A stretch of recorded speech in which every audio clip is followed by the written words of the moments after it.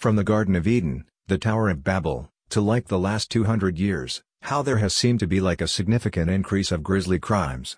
Perhaps there's something not too positive about the gain of knowledge. How as technology increased, so have issues in human culture. How respect, honor, honesty, loyalty, compassion, affection, love, harmony and morality have decreased.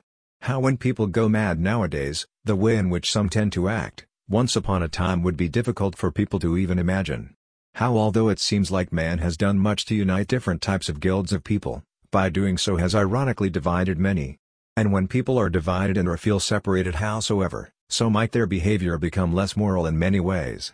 It's natural human nature to want to feel connected. When one feels like there is a lacking of or depravity of such, other issues tend to arise.